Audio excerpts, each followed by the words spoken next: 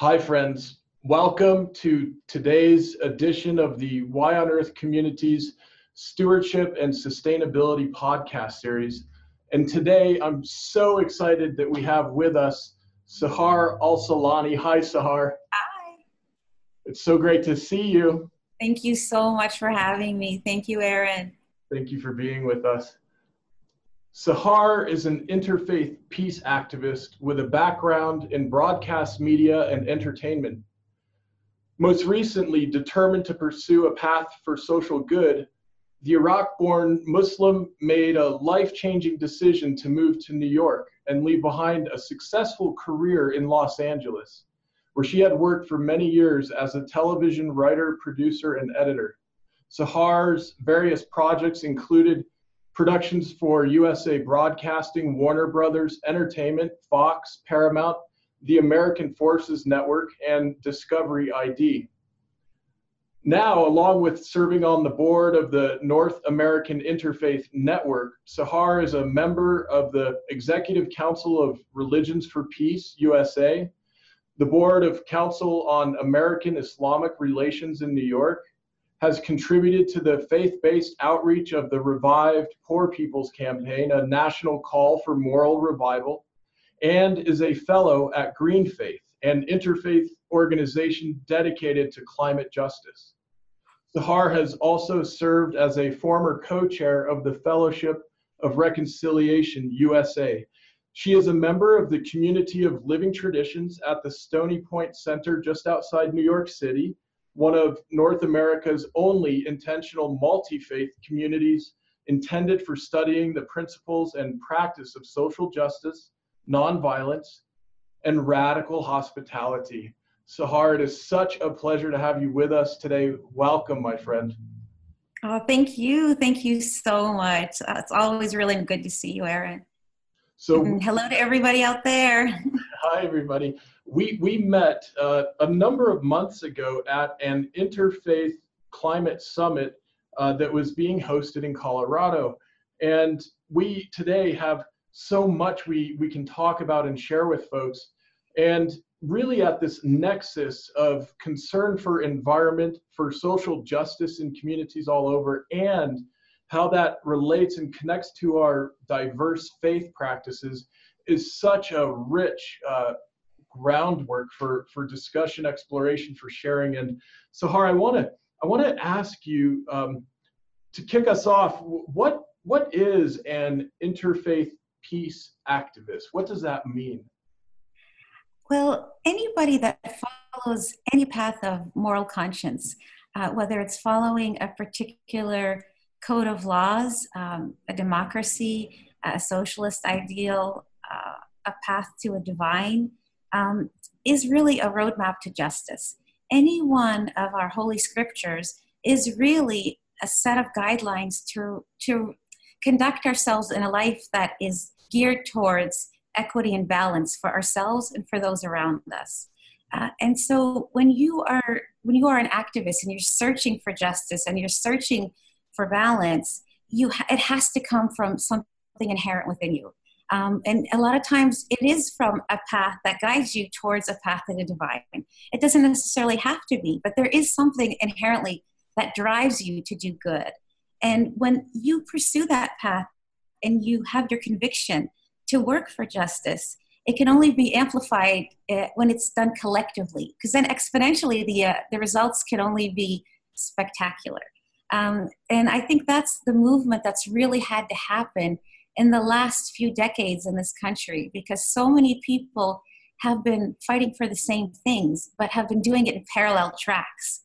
And only recently, with the spread of television and radio at the mass level, and now with the internet, do we really see, oh wow, this group is actually asking for the same thing we're doing.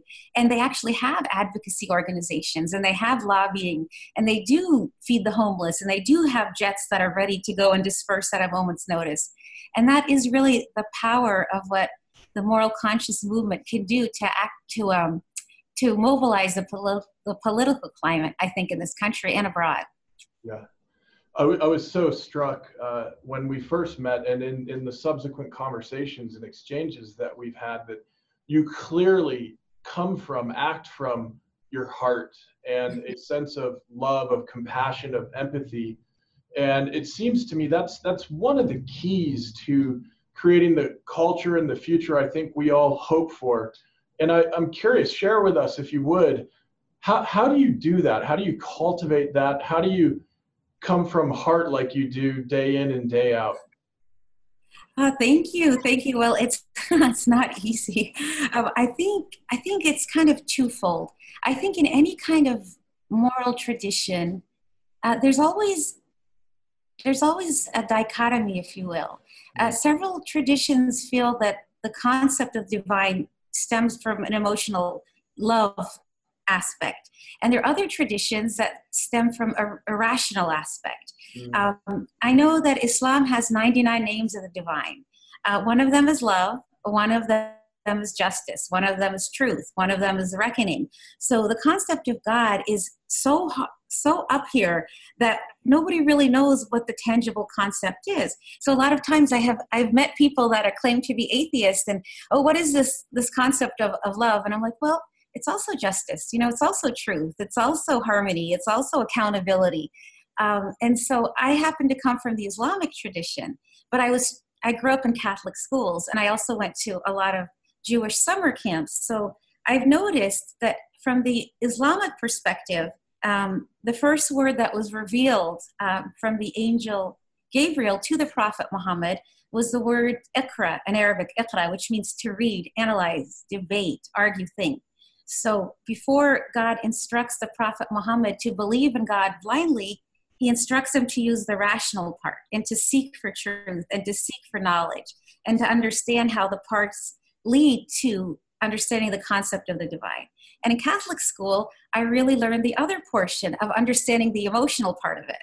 The love unconditionally, and you kind of need both in life, which is kind of amazing, because the concept of God, the divine, is really, to be spiritually whole, you have to understand and you have to feel, and I think that's kind of where I cultivated it from, is to really understand what the fight for justice is, and then to feel in the heart what is right and wrong.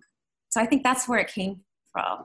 And I don't know, a lot of therapy too, I think, and just life, raising my children. And I think understanding, that it takes a lot of personal growth. A lot of personal growth with struggles in life, and you learn a lot, and you see things, and your perspective changes, I think, in life. Absolutely. Yeah. This is one of the themes that we speak about in Y on Earth and through the Y on Earth community's work, this notion that personal healing and development and quest, really, on some level, is so essential, and that really, in a certain light, this whole sustainability effort and work is an inside out job. And it seems to me that you really have embodied that and exemplify that in a beautiful way in the communities all over that you're reaching and that you're working with. Oh, thank you. Well, and there's the concept that every tradition has. I know personally in Islam, we call it the jihad, which is the struggle for a personal best. And I know one of my favorite quotes from the Prophet Lao Tzu, from the Taoist tradition, is to know others is knowledge, I believe, but to know oneself is enlightenment. And a struggle for justice and truth in the outside world is a larger jihad. Is a large jihad, but the knowledge of oneself and finding that balance and harmony and liberating any internalized oppression in here is really actually the greater jihad, the internal one. Because if you don't fight for justice for your own soul and calmness and tranquility and fight the inner demons, there's no way that I can ever even talk to you about fighting for trees or fighting for clean water if I don't have this all in sync. So it really does begin in here. And I think a lot of activists, we forget about this part, and when you're on an airplane, who do they tell to put the oxygen mask on first? If you don't, then everybody else around you is like wearing on, and you're so the important thing is really, really to work on it simultaneously, but it's better to work on this first, the internal. Well, I'd like to ask you, if you would, to expand a little on this term jihad? You know, it's one that I have found many of my friends, colleagues, family in the United States have a very particular, and I would even say negative understanding of what that word means because of the way it's been used in popular media, etc. And what you're speaking to is a very different meaning about self-cultivation, self-awareness. And I'm hoping, would you expand on that for us? I would love for our friends and audience to have a deeper and broader understanding of what that means. Sure, sure. Well, thank you. The term jihad actually is such a holy thing. It's such a holy, precious concept. It's actually a personal, as I said, struggle, but it is a quest towards the divine, a path that is never an easy path. And if the divine encompasses the various attributes that go into the various nuances of what the divine means to so many people, it never is an easy road. So if we do want to find justice or righteousness or all these things for every living thing on this planet, we don't have a magic wand, you know, and that takes effort, and that takes enlightenment, and that takes energy, and that takes partnerships and companionships and communication skills and, you know, management and organizational skills. Yeah. And that's really what it means. It means a struggle to do any job you do in the best way with using the resources that you have and learning how to use those resources in the most efficient way. And the inner jihad is also the same thing. What are the best techniques you have to make the best use of your emotions and your insight and your attitude? And yes, it has been hijacked. It really has been hijacked. I know that the term became synonymous with a holy war or crusade during the time of the Crusades in Europe. Mm-hmm. So it became adopted around that same time. And it is sadly not the first time another holy word has been hijacked. I fear now for a lot of my friends who are evangelical. And I'm the first person, I've been to a couple interfaith gatherings. I mean, even when I did my work on the Poor People's Campaign, I remember telling a lot of my evangelical friends or even Christian friends, since when has spreading the gospel ever been a bad thing? And now a lot of people, you know, have sort of misused the word to evangelize. And it is really tragic when people take words and associate them with different political efforts or different, you know, right wing or left wing. So thank you very much for asking me that question. But it is a personal struggle to do your very best on your journey towards the path towards the divine. Beautiful. Well, you know, as a writer, and I will also share as a student of Catholic schools, I went to a Jesuit high school. I am a total word nerd. I love the history behind words, the etymology of words. And it seems to me that part of the work we're doing also involves reclaiming what certain words mean and sharing and conversing and celebrating more like a feast in the richness that some of these words and the traditions that they reflect can mean to us. And so thank you so much for sharing that. It's wonderful to hear that, the quest toward the divine. What a beautiful, beautiful concept and urge and impulse. Thank you. Well, so your background is so interesting. It makes me think of a garden with many colored flowers, which reminds me of this painting behind me. And, you know, you live outside New York City, just north along the Hudson River, just a beautiful part of the North American continent. You were in LA for a while, working in one of the global centers of media culture. And you are from Iraq, and from, you told me earlier, one of the oldest indigenous groups on the planet, known to be on the planet.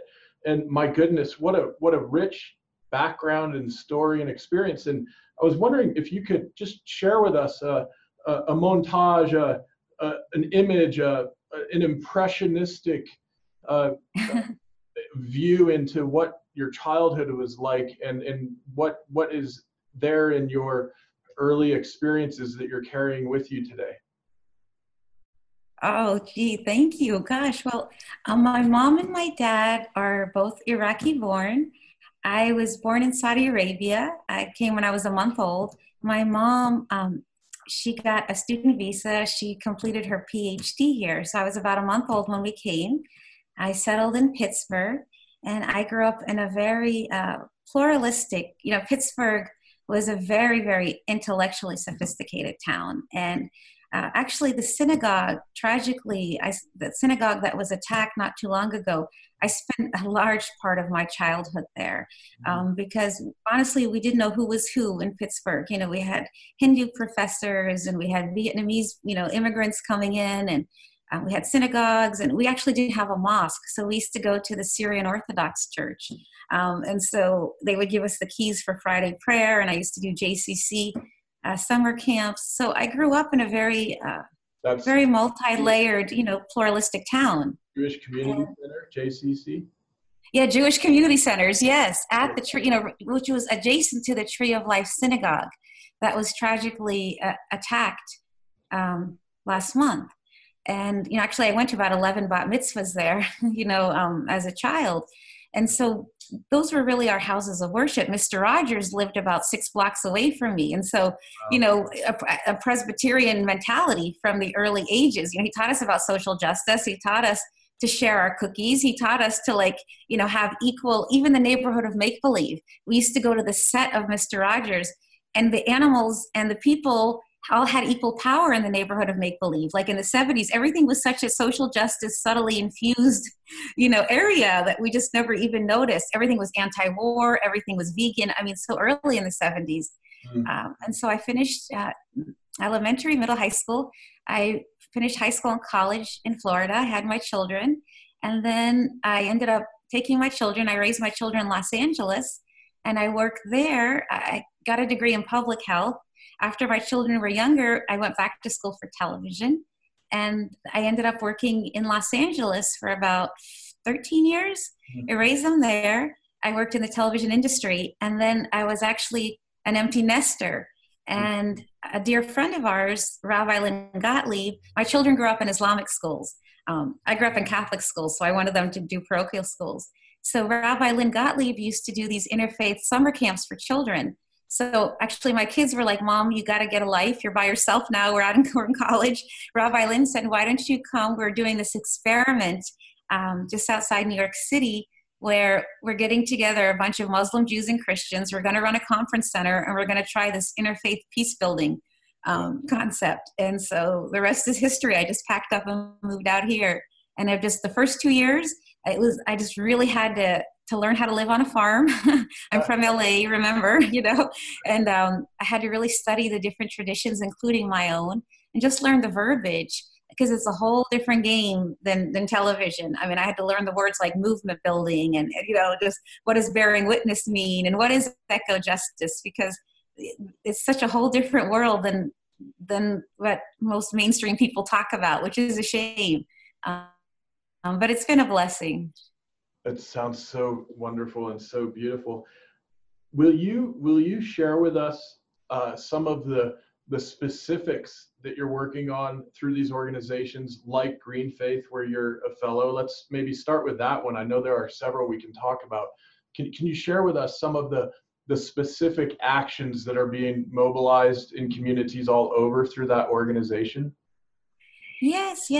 I think GreenFaith actually is probably the most precious organization to me, and the organization that I have learned the most from. Because I hadn't, everybody always talks about wanting to be an environmentalist. When we're children, we learn about recycling, and we learn about so many little things about being, Greenpeace and a lot of things. But it wasn't until I started working on their climate march a couple of years ago, as a volunteer, that I really understood what the intersection was between faith, moral conscience, and ecology. And As I told you, my master's was in public health. My undergraduate was in geography. So there's always a little bit of excitement about the environment and the earth, but never did I once ever think that my Islam had anything to do with the earth. You know, even though, hello, we come from dust, we shall return to dust. I mean, our symbol is the crescent, you know, like we just never put these two and two things together. But it wasn't until I learned from GreenFaith and helping to organize all these faith communities. We called ourselves A to Zers, agnostic to Zoroastrian, and why it was imperative in all of our faith traditions to mobilize for Mother Earth. Did it hit me that it was such an important part? I discovered books that were like this thick in every faith tradition. When I was recruiting Baha'is, when I was recruiting the Druids, when I was recruiting, you know, the Buddhists, when I was recruiting the Hindus, I found eco justice in the Sikh community. And every single scripture, it resonates with the earth and all talks about the concept of us being stewards with the earth, you know, for the earth, and how we're supposed to walk gently on the earth, and how we are not dominant with regards to the earth, how we are, you know, part of the big ecological web, and how it was an imperative, like a moral imperative, to respect the Mother Earth, and how ultimately we are held accountable on the day of judgment for our ego and how much we misuse the resources. And then Laudato Si came right around 2015. The Pope's, you know, I'm a Catholic school kid. So when the Pope wrote the book, his Laudato Si, the Pope also has a master's degree in science. So it was wonderful to show people that science and religion don't clash, but there is that intellectual sophistication and the moral part that really does jive, you know, that, you know, reason and, you know, reason and faith really do come together, and how we are held accountable to how we misuse resources because of our greed and ego, and how we will be held morally accountable to that. And what sins we are, you know, what sins we are committing by violating Mother Earth, and what ramifications we have to other creatures on this earth. I think that's probably what I learned most from GreenFaith, and the projects that they do are phenomenal because they really are geared towards houses of worship. So for example, we're trying to start from the top. Like they're trying to green the Vatican. They're trying to green Mecca. You know, like every house of worship now, they're trying to tell them, if you're going to do Ramadan, don't use plastic. You know, don't use paper cups. Recycle your wudu water. Every church, every Sikh Gurdwara, every Hindu temple, you know, use, you know, fresh fruits and vegetables from your local farmer.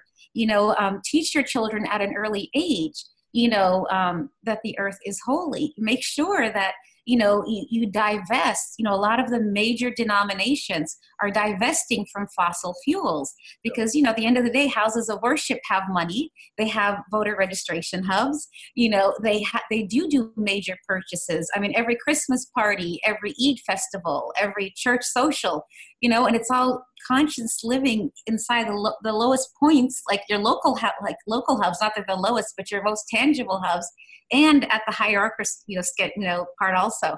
So that's really what GreenFaith has been working on. So beautiful, so powerful, so humble yet so far-reaching in its scope of impact. In my sense, with some of the different GreenFaith leaders and projects I've been able to tap into just a little, that things are just really getting rolling and the momentum is building, and it seems that more and more is getting activated in communities all over. It's amazing. Yes. I mean, it really, really has been like a chain reaction. Yeah. And even when Laudato Si was published, it became mandatory reading for a lot of youth groups. I mean, a lot of mosques, a lot of synagogues, a lot of Sikh and Hindu temples, and a lot of pagan, like Mother Groves. I mean, that was mandatory reading for clergy, and then abbreviated versions for the youth groups and for the children, to talk about the concept of our common home and what moral sins we were perpetrating because of our greed, and how we just kept digging into Mother Earth and abusing her. And one of my favorite sayings that we taught the kids is, there is no planet B. Like, where are we going to go? Yeah. You know, you can't go anywhere. And to show them that the correlation between today's migration is really very directly related to climate change. And, you know, almost almost I was at the parliament, and I heard from one of the speakers that almost every single humanitarian crisis can be somehow traced back to violation of the earth. You know, I mean, when a hurricane hits or when a flood hits, that leads to migration, sex trafficking, kids pulled out of school, systematic violence, racism. I mean, you name it. It just goes on. Epidemics, epidemiologically, infections happen, and water sanitation. And it just goes on and on and on. And it all starts with how morally we handle God's resources and how we distribute them equitably. Oh, it's amazing. While I'm thinking of it, let me just take a quick pause in our conversation to share and remind with our audience that this is the Why on Earth Community's Stewardship and Sustainability podcast series. And today we are talking with Sahar Alsahlani, an incredible faith leader, activist, and ecologist, social justice leader based out of the New York area. And I want to make sure to mention, if anyone would like to learn more about your work, Sahar, they can find you on Facebook, Sahar Alsahlani. Of course, that'll be spelled out in the show notes. And on Twitter, can find you as Iraqi Sunflower. We'll come back to that in just a moment. And I want to make sure also to remind our audience, if you would like to get any of the audiobook or ebook resources that we have available through Why on Earth, that's whyonearth.org, letter Y, please use the code podcast, the word podcast, to get a discount on any of those that you might like.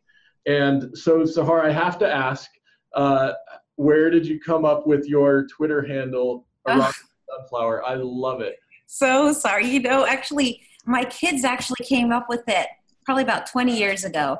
And, you know, they actually started my Twitter account, and it sort of stuck. They you know, all these youngins like you guys are so good with technology. So they started it, and I hadn't realized that that was the Twitter handle they were using, you know, and it actually wasn't by accident. It was by accident that I sort of figured it out, because I was in a podcast sort of similar to this, and there was this gentleman next to me who was a little bit larger with this big beard, and our Twitter handles got switched. So I had his name, and he had @Iraqi Sunflower. So it was just kind of cute how it happened. Oh my goodness. But that's the story. Wow. Oh my gosh. Well, it is just beautiful. So yeah, folks can find you. And I understand that early in 2019, you may be launching a new project with a new website that will be announced probably through Twitter and Facebook. Is that right? Is that how folks can keep up with what you're doing? Yes, inshallah. I hope to, God willing. I've been working on it, and I've been looking for the best way to combine my television experience with my passion of interfaith peace activism. So keep checking in, and hopefully within the next 6 weeks something will appear, and we'll definitely keep you posted. Beautiful. You know, I'd love to ask you, what's happening with the efforts of organizations like the Board of the Council on American Islamic Relations? And I understand you're likely starting a new position on the board of the North American InterFaith Network. And, you know, there has been so much energy of divisiveness, of polarization evident in the media, and there's probably a lot of fear out there among different groups. Of course, one of the great works we can do inside ourselves is to work to transform that fear into love, into work in our communities to transform conditions for fear to conditions for safety and acceptance. And clearly there's so much work to be done in this arena. And can you share with us some of the things these groups are doing right now, and ways people can get involved and help with this healing work? Yes, thank you. You know, a lot of these advocacy organizations are they're all doing the same work, and they're doing amazing work, but it's parallel. It's a lot of people, as I said earlier, do not know what others are doing. That became evident when I was working in GreenFaith. We didn't realize that Buddhist Global Relief was doing something very similar to what the Mormons were doing. Pagans are doing very similar work and sending things to Puerto Rico when the Hindus and the Amish are working together to send jets there every week. And so there's this huge amount of faith-based activism that is happening simultaneously. But there was just very little communication, not intentionally. It's just that people are so focused on their own work and their little hubs, So a lot of the opportunities that a lot of these organizations like Religions for Peace or North American Interfaith Network is basically sort of a resource to say, hey, we are doing the same thing, and we don't want to duplicate efforts, but we could help simplify your efforts if you want. If you have, for example, like some of the Hindu temples, we have a lot of food, we have a lot of medical resources. And then the Bruderhofers can come and say, hey, well, we have 4 jets, And so it just shows that how the resources can complement each other immediately. But another major important portion is that we really showed, and I know this is like the latest buzzword, but intersectionality. And it's really when layers of oppression overlap. Because a lot of times we never realize where these layers did overlap. And I think if there's anything that has come up from the divisiveness of the last 2 years, it is the unlikely alliances that I have seen. And I think that has what scared a lot of people, but has also been really possibly the most beautiful outcome of a lot of these tragedies, is that a lot of people understand that they are fighting for the same thing. Everybody wants clean water. Everybody wants a safe place for their children to put their head on a pillow and sleep. Nobody wants to be discriminated against because of who they are. Even if people don't agree with what they are doing, everybody agrees that they should be treated fairly under the law. And a lot of these organizations are standing up for each other in times of need, when sometimes you don't even have the energy to fight anymore. And I think that has really proven itself. CARE, Council on American Islamic Relations, was modeled off of the NAACP. The NAACP, GLAD was modeled, Gay and Lesbian was modeled off of the NAACP. But what's happened here now is we've seen how tragedies affect us. For example, if somebody in New York City gets pulled over and he's a young person who's African American, his chances of getting pulled over are more likely and getting harassed. If that young person happens to be Latino and African American, that chance rises higher. If that person is Latino, African American, and Muslim, then that is triply increases the chances. If that person is Latino, African American, Muslim, and of an LGBTQ identity, then that increases it more. So we all have a vested interest in helping other marginalized communities because that affects us. And that's where all of our resources come together. And I've noticed it when we went to Standing Rock. Every time you see a group of people of faith standing up at these rapid response, and honestly, it looks like Halloween sometimes. You just get the whole spectrum. You can find the rabbi, you can find the hijabi, you can find the witch, you can find the indigenous, you can find the Sikh. And I think that's what really shocks people, because there are a lot of allies that they did not, when you see, gay pride and you see a lot of these faith leaders, or when you go, I remember the most precious example that I had was when the Muslim ban happened. And I'm pretty fierce. I've gone to Charlottesville. I've stood in front of neo-Nazis with AK-47s. Okay. I'm pretty fierce. But when the Muslim ban happened, the very first time, I think like about a year and a half ago, right after the administration took over, this side of my body was numb. I curled up in the fetal position and I was crying, like I was bawling for about 4 hours. I felt so helpless. But boom, all of a sudden, I started getting texts.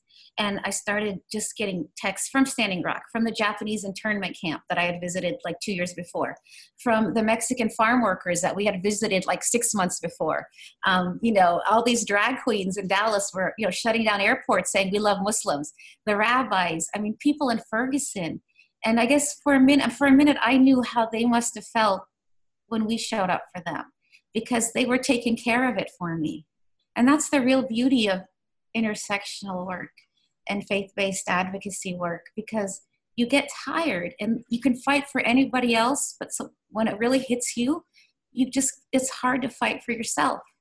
And I think that's really the importance of the networking in these various organizations that I'm part of. It reminds me very much of what healthy ecosystems look like and how they work. It is a complex webwork of relationships and interdependencies. And it is so beautiful to see that in the way you're connecting with all kinds of people in communities all over the place. And Sahar, my goodness, thank you so much for being with us today and for all the work you're doing. I sincerely hope our audience will connect with you on Facebook, Sahar Alsahlani, on Twitter, the Iraqi Sunflower, no, the in front of it, Iraqi Sunflower. And thank you so much, my friend, for all that you're doing. Oh my gosh, no, thank you. And we're very proud of you, Aaron. You know, honestly, we're very, very proud of you and all the work you're doing. And thank you for giving us a platform to chat. Absolutely. God bless. Okay, my friend, take care. Bye-bye. Bye-bye.